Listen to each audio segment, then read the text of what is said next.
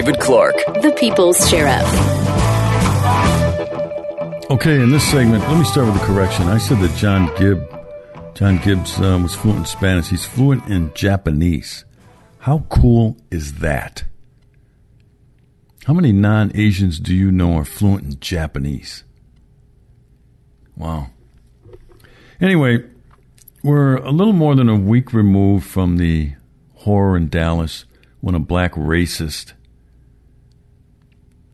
started attacking indiscriminately white police officers. He said he was on a mission to kill white people. He was out there to avenge for Black Lives Matter. It was just a horrible, horrible scene, and not because it was police officers per se,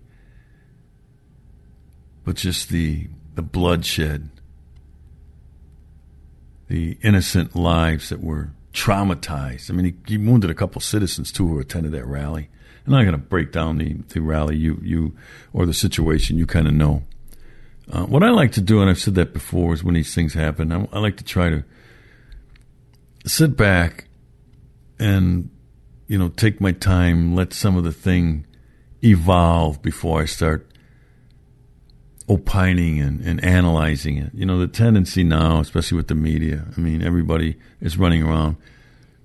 Everybody's talking off the top of their head. Nobody knows what they're talking about. All these experts come out of the wall, including law enforcement officers who have been removed from the game for quite some time.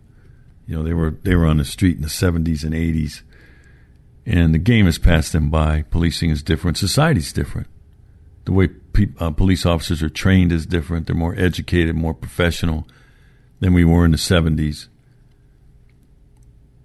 And so you get to hear the perspective of people who, I'm going to be straight with you.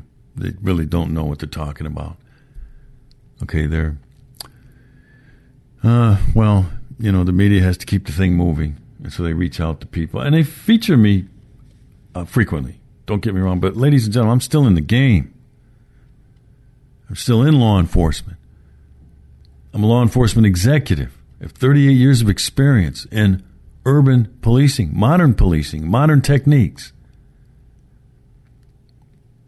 It's one of the few things that I will say that I'm an expert about. I don't really like that word, expert. So I sat up there listening to all this hysteria going around, the talk shows and the news accounts, and everyone was talking around the issue. Okay, you had the incident. It was okay to talk about the incident. Hey, 5 law enforcement officers killed, many more wounded. This black racist out there killing white people indiscriminately, that's news. But then in the days that follow, when there's not a lot more they can say about the incident, that's when they go into phase 2. And phase 2, just like we always do, we did it after Orlando. Phase 2 was we were talking about gun control. When I say we, not you and I, but the left. But then the whole conversation that we obliged them and we took the cheese.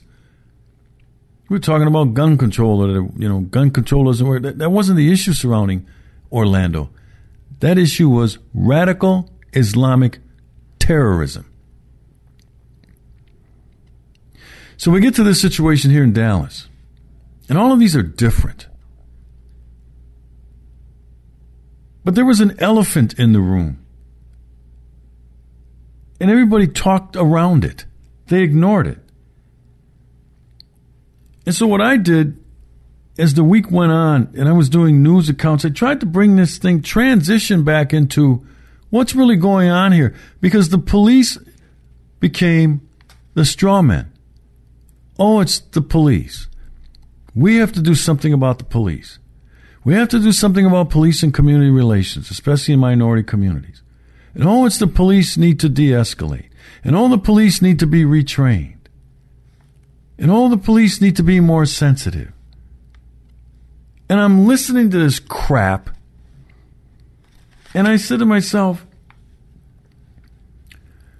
and I said it in some of the interviews, I said, let's talk about this.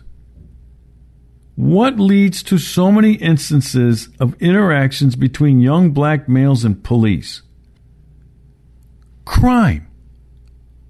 Underclass, black underclass, crime. Who are the police after? Criminals.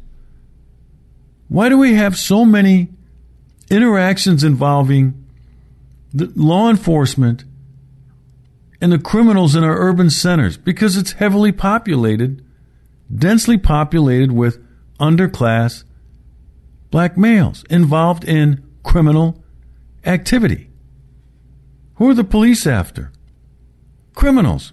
Who are they out there looking for? Who are they likely to stop? People engaged in suspicious behavior.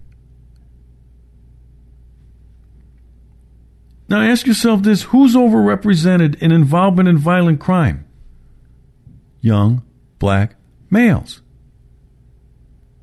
That might be an ugly truth, but it's still the truth. You just heard John Gibbs talk about it.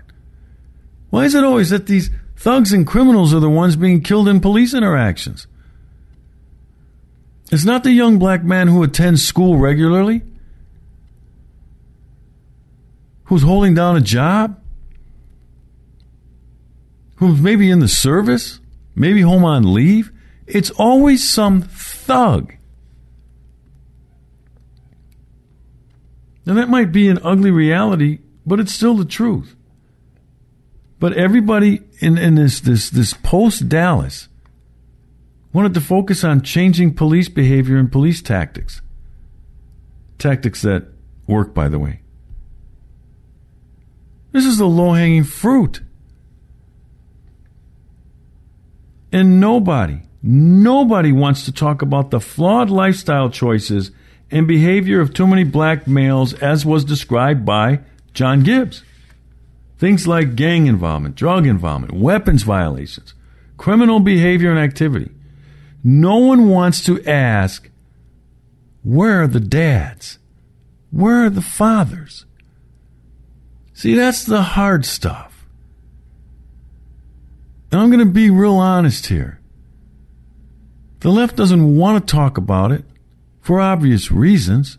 They caused much of it. They set the stage anyway with the welfare industrial complex. But people on the right, white folks, they're afraid of it. They don't want to talk about it. Why? Because you don't want to be called racist. That's the model. See, they come out and they attack you. You become the bad guy. And people are like, I don't need that mess over here. I get that. I thoroughly get it. And I'll take on that job. Not white, but I'll take on that job, calling this stuff out for what it is. Urban decay, the growth of the underclass. It has nothing to do with the police. These police interactions are not caused by the police. But we run from this stuff. You know, Eric Holder said when it comes to race, we're all cowards. Well, some people are. I'm not. But see, the left pushes it in a direction. They pull out the shiny object. After Orlando, it was guns. When it was really radical Islamic terrorism. After Dallas, it was police behavior. There's nothing wrong with the police. And the police do not need to change. We're going to go after another aspect of this in the next segment. We're going to talk about Black Lives Matter. This is David Clarke, the People's Sheriff, on the Blaze Radio Network.